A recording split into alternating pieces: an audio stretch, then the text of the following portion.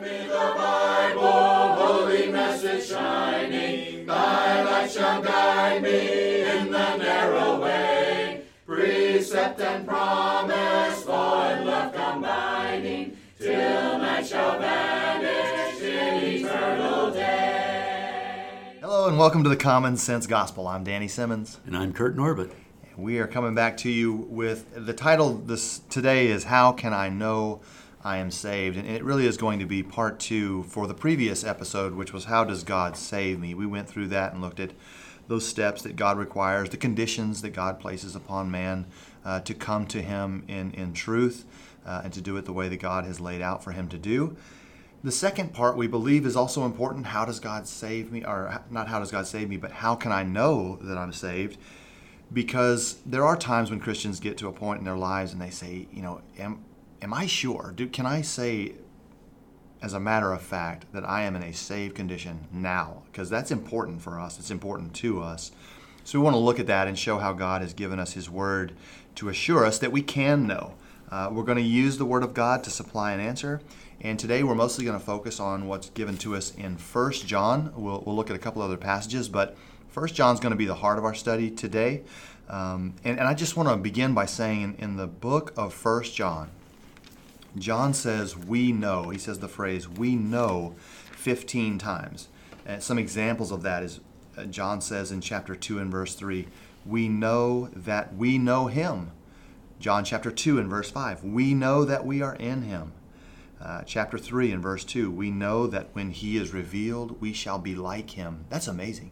We know that when Christ is revealed, we shall be like Him. John says, we do not yet know what we will be, the heavenly body, what that's going to look like. But we know. So that's so reassuring. That's awesome. Yeah. That we're going to be like Him. And then, man, what more comforting thing could be said? He says in chapter 3 and verse 14, we know that we have passed from death to life. Isn't that what we all want to know? And he says we know. Chapter 3 and verse 16, we know love. Very interesting because John 3:16, the love of God is laid out for us and the fact that He's given His Son for the whole world. And then in chapter 3 and verse 19, he says we know that we are of the truth. 1 John 3:24, we know that He abides in us. And then there's so many more examples of that, but those are powerful phrases, not about what he's still worried about or thinking about. These are things he says, not only John the Apostle knows, we know. God has given these things to us, and we know, brethren. So built on that foundation, we're going to look at a few things that can help us to be assured. As we examine ourselves, that's going to be a big part of this, right? Where am I? It's not simply just, here's a list of things you can think about. It's making that personal application and taking inventory in ourselves. So how would you start us, Kurt? If we're going to say, how can I know that I am saved? Where would you start there? Well, I would first point out, it's kind of the old saying on that is, well, it's something that's better felt than told. That is not scriptural. Just as you have shown. John isn't saying, we feel like this is that. No, we know this, and it's based on something that is objective. When he says that, I was reading some of those passages as you were looking at them. He says, we know this because. Right. It's built on. So there's a reason. There's an objective reason we know this. So it doesn't depend on how I feel that day. I don't feel so good. Maybe God's far away from me. What have I done? I don't feel saved. That's building your house on the sand. So when you look at 1 John, at least in my studies, I've seen 5 different points he makes within about the first 3 chapters of different aspects that we can look at in our lives. And if we're in that and we're doing that, and that is what our confidence is in, then we can know that we have a saved relationship with God.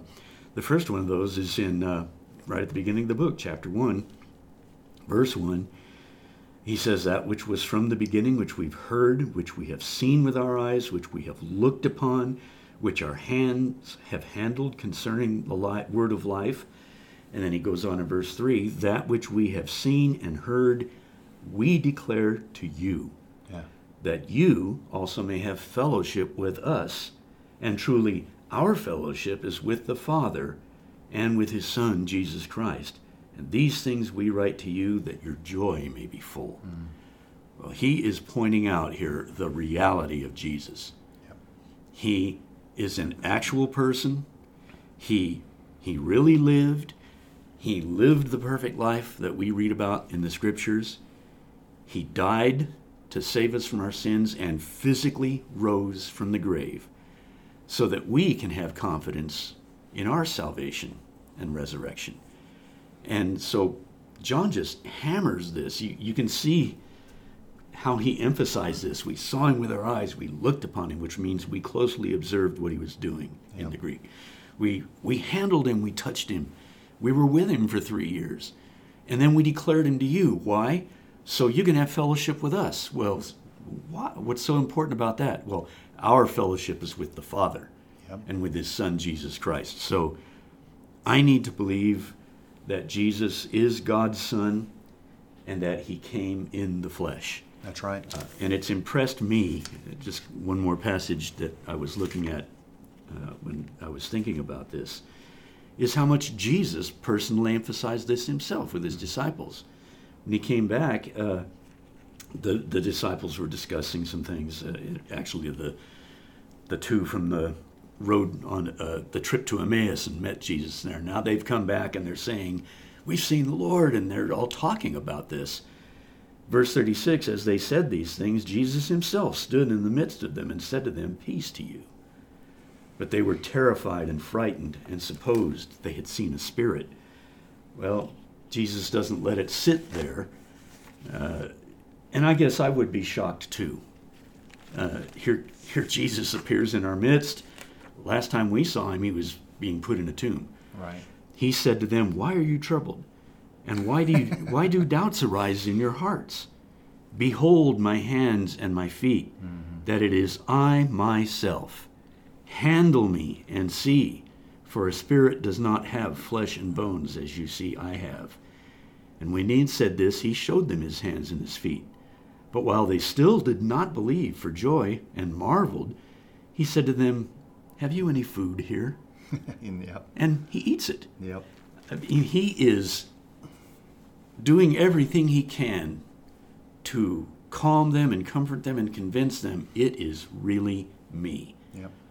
And I believe one reason for that is so that they would have that confidence. Absolutely. Like John says, we saw him, we handled him, we listened to him, we closely observed him, we touched him. Yep. And look what that did for him. When you read the book of Acts, they boldly proclaimed before the Sanhedrin. That's right. They stood before the people. They proclaimed with confidence that this is what we have to say to you. So when that is the basis of our faith, that we believe that Jesus is God's Son and he came in the flesh, that's one way we can know we have fellowship with him. So step one, just as we were talking about, making that application and taking inventory for ourselves. The question first is, do you believe that Jesus Christ is the Son of God? I know beyond the shadow of a doubt that I believe with all of my heart that Jesus Christ is the Son of God. Through thorough examination that I have done personally, that's where I am. And I have no trouble making that statement at any given point. So that's the beginning. That's the first one we want to cover, as you pointed out, and as John lays it out in 1 John chapter 1. So then what? Now that we believe. Well, we can actually just continue right along with the text here. Of course. Because in verse 5 of 1 John 1, he says, "This is the message which we have heard from him and declare to you, that God is light, and in him is no darkness at all. If we say we have fellowship with him and walk in darkness, we lie and do not practice the truth. But if we walk in the light as he is in the light, we have fellowship with one another, and the blood of Jesus Christ, his Son, cleanses us from all sin." Well, if my sins have been cleansed by the blood of Jesus Christ, then I'm forgiven. I'm in a saved condition. How do I know that that's the case? If I'm walking in the light, he says in this passage. If we walk in the light as he's in the light, we have fellowship with one another, the apostles with the people that he's writing to, and all of the brethren. And then that fellowship is with Jesus Christ. We know, he says, he says we have fellowship with one another, and the blood of Jesus Christ cleanses us from sin. But sometimes I'm asked, well, what does it mean to walk in the light? What is that what's the idea there? Mm-hmm. I think he introduced it in verse 6. If we say we have fellowship with him and walk in darkness, so there's the contrast. We lie and do not practice the truth. Right. That's what walking in the light is. It's practicing the truth. It's doing what is right. It's making sure your life is going in the direction that God is pointing out. You're walking with him. That's your direction of travel. You're not walking in the darkness. We can see this in chapter 2 at verse 29. He said, if you know that he is righteous, you know that everyone who practices righteousness is born of him. Yeah. He uses that same phrasing in chapter 3, verses 7 and 10, practicing righteousness. That's what walking in the light is. Are you living the life that imitates Jesus Christ? Yeah, that's good. It's not how you walk, it's where you walk. Again, just making the application, where are you walking? Where are you abiding? Where are you spending your time?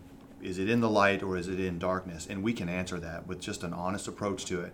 Mm-hmm. And the reason why I say that is, it is how you walk to some degree, but it's more emphasized as to where you walk, because that really shows us whether we're practicing the truth, as you pointed out, or not. Because I can walk as though I'm a big, strong athlete. I know full well I'm not. I can pull it off for a few minutes. I can walk in such a way physically that people would think that I've got a handicap. There's something wrong with me. So I can walk a certain way to look like something. But now it's where I walk. If I move into the light, and this is now where I walk, not how I walk, but where I walk, I can show that in my own life. I can evaluate that. And just, again, last week, where was I? How much time did I spend in things that are associated with evil and darkness? Mm-hmm. And most of us, as we look at that and we think about it, we do want to acknowledge that, which I think you're about to get to, but we want to be willing to correct that and say, yeah, I need to do better. Because I know, again, just as John did, I have fellowship with God, not because I just say, I believe, but because of what I practice and how and where I walk is the confirmation to me, I think, first and foremost, but then to others around me, that I am of the light, and I want nothing to do with darkness. So, that looks like something. It responds a certain way to everything around it, and that's important. Well, and a life that's lived in the light. If you're walking in the light, then you're not afraid of people seeing what you're doing. Of course not. If you're up to something that you have to conceal and I don't want anyone to know about this, you're trying to keep it in the dark. And you know that. Yeah, and it. Right. Yeah, these are not difficult guidelines that we're looking at. Exactly. We can easily see whether or not these things are parts of our lives. Yeah. So building on that, we're still in chapter 1, looking at a third point that John brings up. And it kind of builds on this one. Well, if I'm walking in the light, does that mean I never sin? I'm perfect. I've got it all together now. I'm walking in the light. Well, he warns us, I think, in the next 2 verses, verses 8 through 10, that we need to have the humility to recognize our own weaknesses. He says, if we say we have no sin, we deceive ourselves, and the truth is not in us. But if we confess our sins, he is faithful and just to forgive us our sins and to cleanse us from all unrighteousness. If we say we have not sinned, we make him a liar, and his word is not in us. So John is not saying that a Christian can't sin or that he never will sin from now on. Right. There will be those times that we're weak. He goes on in chapter 1 and 2 to explain how or what we need to do in case we do sin. Because he says, my little children, these things I write to you that you may not sin. And if anyone sins, we have an advocate. Right. So We still live in a fallen and cursed world. We're still fleshly creatures. There are going to be times when we succumb to weakness. And he gives us the solution to that here. That's right. First of all, you need to recognize that. And when you see it, here's what to do about it. So what he's saying here is a child of God will choose not to continue to live in sin. He ceases to practice sin. Right. That's not the direction of our life now. We're striving to walk in the light. Well, sometimes we might get to where that light's not shining too brightly.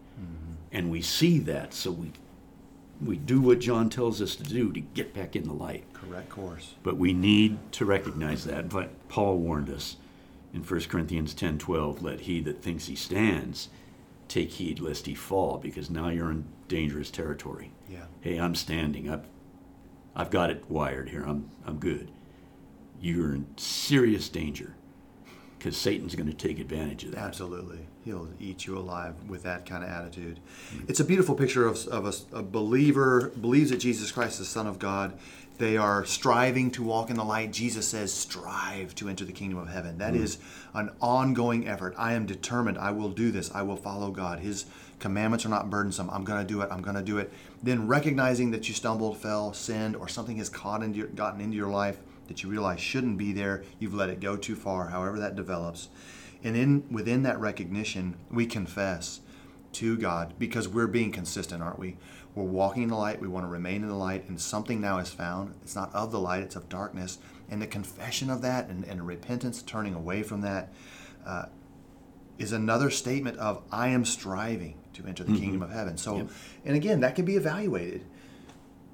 All of it can be looked at, like how hard am I trying in the last week or month? And sometimes I feel pretty good about that, and other times, and we're talking about what we feel. I feel pretty good about what I've tried to do and how I've made improvements. And there's other months where I think this is pretty pathetic, and I'm not pleased with my growth and development. And so how could my Father be? But again, even in that, the correcting process has taken root. It's begun, and now we're being conformed in the image of God's Son. Yes. It's not an instant, now you're just like God's Son. It is this process that He expects us to work through ourselves because of our love for Him. And then we grow and we become more like Jesus. Yeah. And that's the goal. So that's how I look at it, so that I don't become too hard on myself or others when a challenge comes up. Something's gotten in the way. I try not to put more weight on that than what should be, just enough to get out of it. Yeah. You know better, right? Get Right. back on the path. And if that's enough to move me back, then that's a beautiful thing. And I am following all this that we see in 1 John. I believe I am walking in the light. I have recognized my weakness. I'm humbly coming to God and confessing those things. And I want those fixed. That's a beautiful thing. Yep. I was just thinking, because we're going to move on just a little farther into chapter 2. All of this is taking place in the opening chapters of 1 John. So it just amazes me how much assurance and confidence he wants to give to the disciples of Christ. He's telling us we can know, and he just keeps, here's a way you can know, here's another way, you just keep working on these things, and you're going to be okay. You're going to know. Yep, you'll know. So if we go on in chapter 2, beginning at verse 3, he says, now by this we know that we know him. That's a pretty definite statement. Oh, yeah. How do we know that, John? If we keep his commandments. There it is. He who says, I know him, and does not keep his commandments is a liar, and the truth is not in him. But whoever keeps his word, truly the love of God is perfected in him. By this we know that we are in him. So he just really emphasizes that. We know that we know him if we keep his commandments. By this we know that we're in him. So it astonished me when I heard teaching years ago. Someone said, well, we don't have to obey to be saved. Obedience is not part of being saved. Oh. And well, then what's the point? What do you? all go that home. didn't even make sense. I especially when you think of what Jesus said in John 3:36. He says, "He who believes in the Son has everlasting life." Yes, everyone loves that. But he who does not obey the Son shall not see life, but the wrath of God abides on him. Yeah. So I look at that and I look at what I heard, and they don't fit. So I had to discard what I had heard from that false source and go by what Jesus said. That's right. Now, some versions have it believed twice. It said, he who believes in the Son has everlasting life, and he who does not believe the Son shall not see life. I just want to quickly point out, those are two completely different Greek words. It is more accurately, as the American Standard, the English Standard, New American Standard Bible render it, he who does not obey shall not see life. Well, that's about as blunt as you can get. That's very clear. I need to obey God. How can you believe that Jesus is the Son of God and believe that all he has said is true and think that you don't have to follow his instruction? Yeah, that's what I say. It just doesn't make any sense.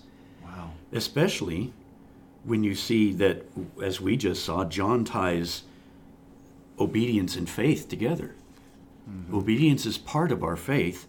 He also points out later in the Gospel of John, chapter 14 at verse 15, that it is also part of our love for God. That obedience to God demonstrates our love for him. And he says very simply, if you love me, keep my commandments. That's a big word, if. What does that mean if that's not what it means? Right. It's very, very obvious.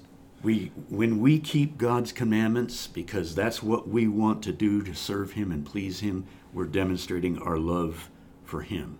We're reciprocating the love that he shows for us. So practicing righteousness, doing what God wants and not doing what God does not want us to do, will give us confidence in our salvation. We, as you've pointed out, we can look at ourselves and it's not hard to discern whether I am being obedient or not. That's right.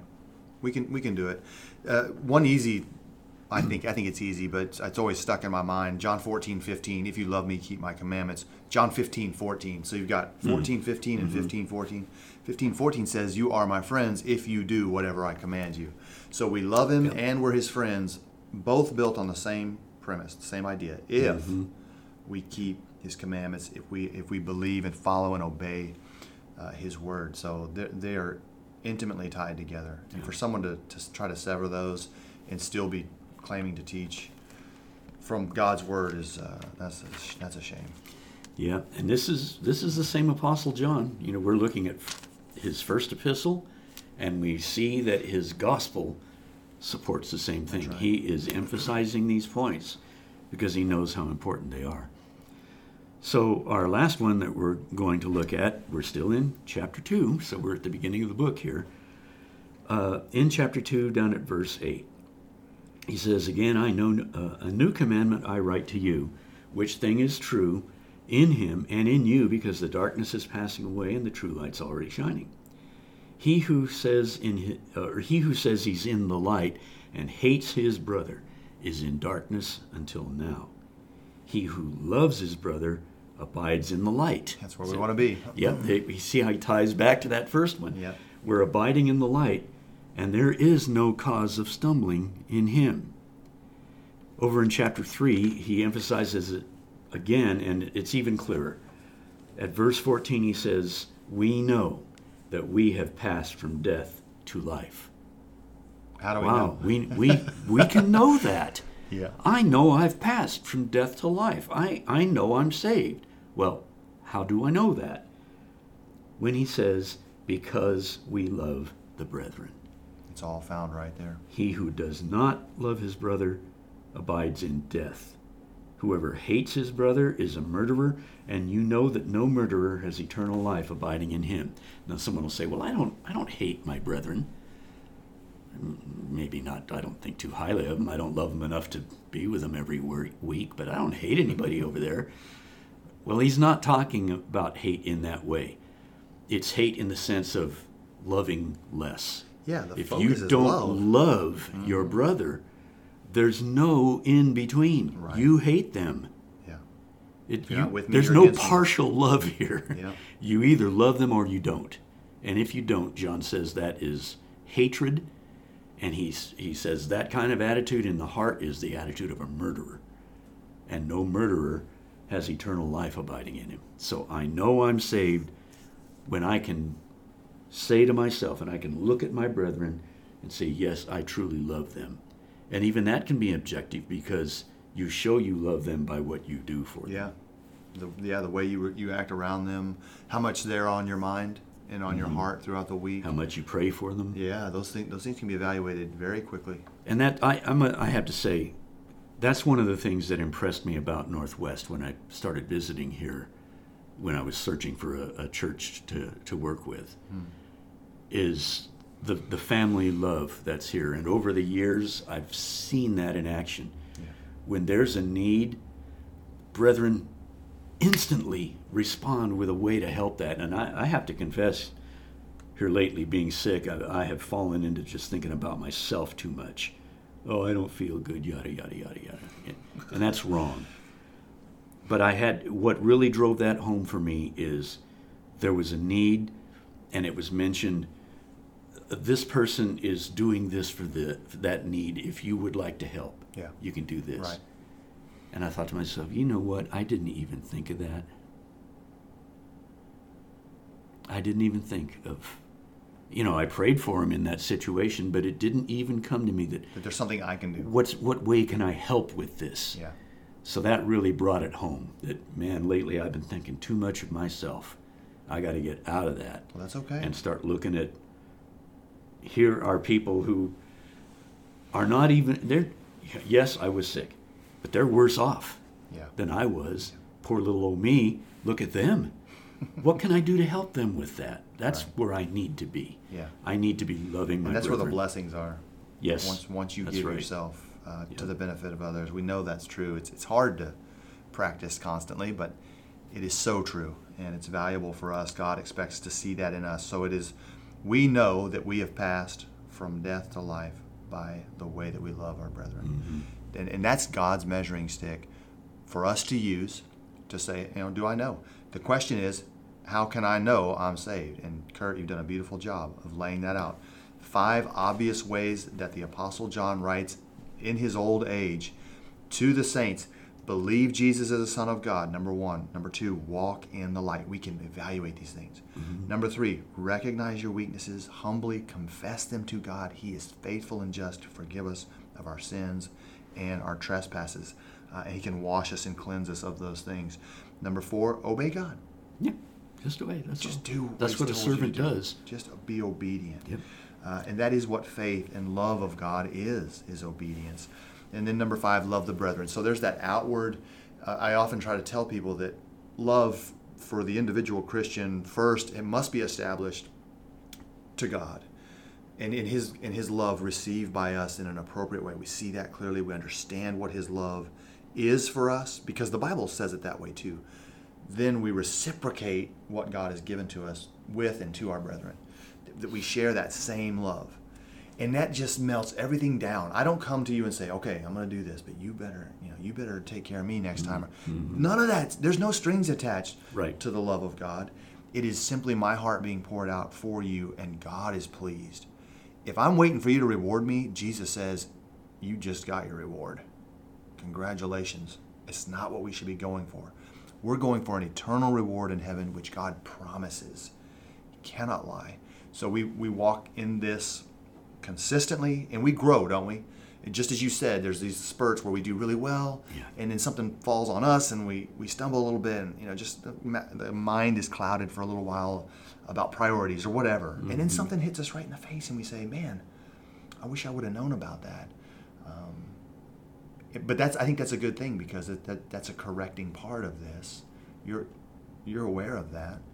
Mm-hmm. Seeing the message made you think, so all those things work the way they should. which is why I say, don't kick yourself around about not living up to the standard. Just get back to it. Look for the next opportunity. That's where we find our comfort and our confidence. Yeah. We know we are saved. We know we have fellowship with God and with his Son, Jesus Christ. That's very comforting, and it gives us a lot of confidence to go out and face a dark world and let our light shine. But on the other hand, if we're not measuring up to these things, then I know I'm not saved, and hopefully that's a motivator. We know what to Get do. me on the right path. Yeah. Confess. Get me back in there. Yeah. Yep, it's all right there. I think that was beautifully done, and I very much appreciate that. How can I know I'm saved? 1 John chapter 1, 2, and 3. It's a great place to begin as you evaluate that in great seriousness for your own life. Mm-hmm. You ready for trivia questions? Is there anything else? Well, I guess so. I didn't do too well last week's. Yeah, it's time We'll for find redemption. out. Redemption. Yep, it's trivia time. So I'm just going to be okay. We joke about this every week about being nice or whatever, but you're going to be Love your brother now. I'm about to. You're going to be And upset. show respect for an elder here. Yes, sir. You're going to be upset with me that I'm so nice. Uh-oh. Oh, here we go. I'm getting set up, folks. Question number 1. Okay. In what city was Jesus born? Bethlehem. Bethlehem. Matthew chapter 2 and verse 1. Also prophesied in the Old Testament Yes. that he would be born Yep. in Bethlehem. Very good. But he grew up in Nazareth. So. Yes, just that's to right. clarify. Yeah, that's right. He didn't stay in Bethlehem. Nope. And there Which was a is- reason for that, too. Exactly. God was Yep. involved with that. But yeah, Bethlehem. Now I'm trying to remember what that means in the Hebrew, and I can't. It's house of, I can't remember anyway, but whatever. I wanna say house So of you bread. did start me off with an easy one to set me up for your next one. Possibly. We'll see.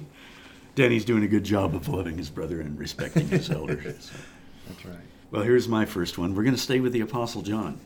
Okay. And actually, this was stimulated by a little chat we had earlier this week. It involves the 7 churches that are recorded in Revelation chapters 2 and 3. When you read Jesus' message to those churches, they all received commendation and or rebuke. So, how many of those churches received only commendation from the Lord? How many received only rebuke? And how many received a mixed message That's of way those too 7 hard. churches? That's way too hard. I even forgot what the question was. Okay, some churches were rebuked only. Okay. Some were commended only. Jesus had nothing bad to say about them. Some of the churches received a mixed message. Okay. Here's something good you're doing, but I have this against you. So how many were commended? How many were rebuked? And how many received a mixed I message? think straight rebuke with no commendation's got to be 1. You're by the way you're looking at me, it's 2. Okay. Right? Yeah, it's 2. It's 2. Correct. Those that received only commendation and no rebuke is, and this is where you Yeah, this do you this still was agree our with chat. yourself? Oh yeah. Okay, so 2. Okay. I'm hoping you would remember that. Smyrna and Philadelphia. Correct. Okay. Yep. And then the mix now has got to be, let's see, 2 plus 2 is 4. Doing the math. 7 minus Danny. 4 has got to be 3. You're right. Okay. Yep. So 2 received nothing but commendation. 2 were nothing but rebuke. In fact, Jesus told them, repent, Yeah. or I'm taking the candlestick. Yeah. And then 3 got a mixed message. Wow. You're doing some things good. I'm mindful of that, but I have this against you. This is something you need to change. You know, even in that, looking at those letters to those churches, these are individual groups. And churches take on character and personalities as a whole. Churches become known for something. And that the evaluation can be done there too. If John were to send a letter to us and we were one of the 7 churches, what would it say? And not just I think about that a lot. not just what would we like it to say, because we can all go there, but holding strictly to the Word of God. How are we doing? Yeah. Is Jesus pleased? Have we left our first love? Do we think that we're rich when we're naked Yeah. and, Yep. and That we're destitute? poor. Or do we Oh, think how we have sad. a name when we're dead? Yeah, we have no name. We have stand for nothing. Yep. But, others, they tested to make sure that people that were teaching them were correct, or that they were apostles or not apostles. They evaluated those things. They were serious about that. They were watchful. Those are great commendations, and yet even those had issues to some degree that needed to be considered by them and to turn back to the truth. And the other scary thing about that is that it happened so closely to the resurrection and the beginning of the church in comparison to where we This are. is not that far away. Yeah. So the tendency of drifting is, over time, you drift. And the further we get out away from the resurrection of Christ and the establishment of the church, the more concern we should have about those serious questions. So that's good. And one thing I think to understand about these messages to the churches, Jesus isn't saying, I'm going to save you as a group to those Right. various churches. Yeah. Because one church that had received only rebuke, There are he some. said, I have a few who have not defiled their garments. That's right. But he rebuked that church, just like you said, because of the identity that had taken on. They were on the verge of losing their identity as a part of the body of Christ. And so you can have a church that's struggling, and look at the church at Corinth, filled with problems, but Jesus still recognized that as part of his body, and Paul was working to correct those problems. That's right. So salvation is individual, but a church can keep or lose its identity by how it's relating to the Lord. Is it doing his work? Is it exalting him? And we should be Are watching we that. striving against the world? That's right. All right. Question number 2, for the whole world and Kurt. Which two Old Testament characters appeared with Jesus on the Mount of Transfiguration? Boy, you are taking it easy on me this week, and told you. I'm really coming down on you. Moses and Elijah. Moses and Elijah, Matthew 17 and verse 3. Another amazing moment in time. Two men who have long since been dead, Yes. appearing in glory with the Savior of the world. Obviously, Moses representing the law. Some draw that conclusion. And Elijah the prophets. the prophets in Christ. There in the midst. Amazing. One thing that amazes me, like you said, they're long dead, but Peter knew who they were. Peter goes, hey, there's Moses and Elijah. Yeah, whoa. Let's build 3 tabernacles. So that makes you think about some things. I don't know how much you can draw from that, but Peter knew who they were. Yeah, and the Lord didn't say Without a it. word. That was an Come on, immediate it's Jeremiah. reaction. Yeah, he knew who they were. Yeah. No one said a word. And they didn't have photos back then. Wow, I just brought that up in Wikipedia, and it's him. There he is. No, that was not how he figured that out. No, That's really cool. He just knew it. Okay, here's my second question. It's still with the 7 churches. You've actually partially answered it. Oh, good. So we're done. Which churches? Oh, yeah, okay. We're let you off the hook. No. Which churches were the ones that just received commendation? You already mentioned that. Smyrna and Philadelphia. Which ones received only condemnation? They were only rebuked. And which ones were mixed? I can't do all of those. I want to say, just because I wanted to say it earlier, that Sardis was just thoroughly rebuked. Yes, that is one of them. I just remember that the word Sardis, or at least where Sardis is, it's supposed to be the crown jewel of that area location. There was a lot of pictures there, and I just remember that they were just in a mess. But man, if you asked me to name the 7 churches, I couldn't do it. I think I could come close, but I can't even name the 7 off the top of my head. So there's just no way I can categorize them, other than Philadelphia and Smyrna. Commendation only, no rebuke. Ephesus, obviously, they left their first love, so Right. that's a mix. They've got the for mixed them. message. Yep, that's correct. Laodicea,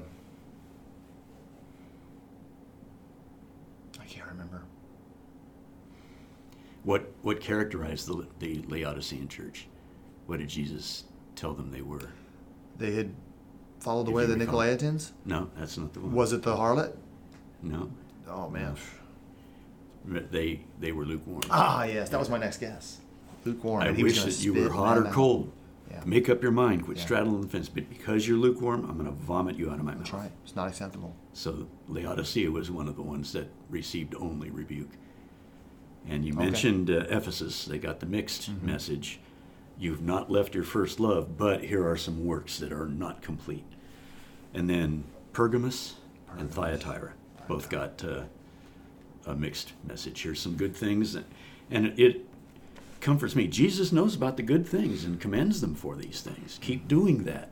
Yeah. But I have these things against you. Here's something you need to work on and change. And I don't know why. It's been a long time since I've taught Revelation. I have taught it and I've read it. But for the 7 churches, it's just always stuck in my head. Oh, okay. And I had my own little formula: 2 good, 2 bad, 3 mixed. And just kind of knowing who they were. Good. I don't know why it is. It's just something that I think about. Kind of along the lines of what you mentioned. What would Jesus say in a letter to Northwest?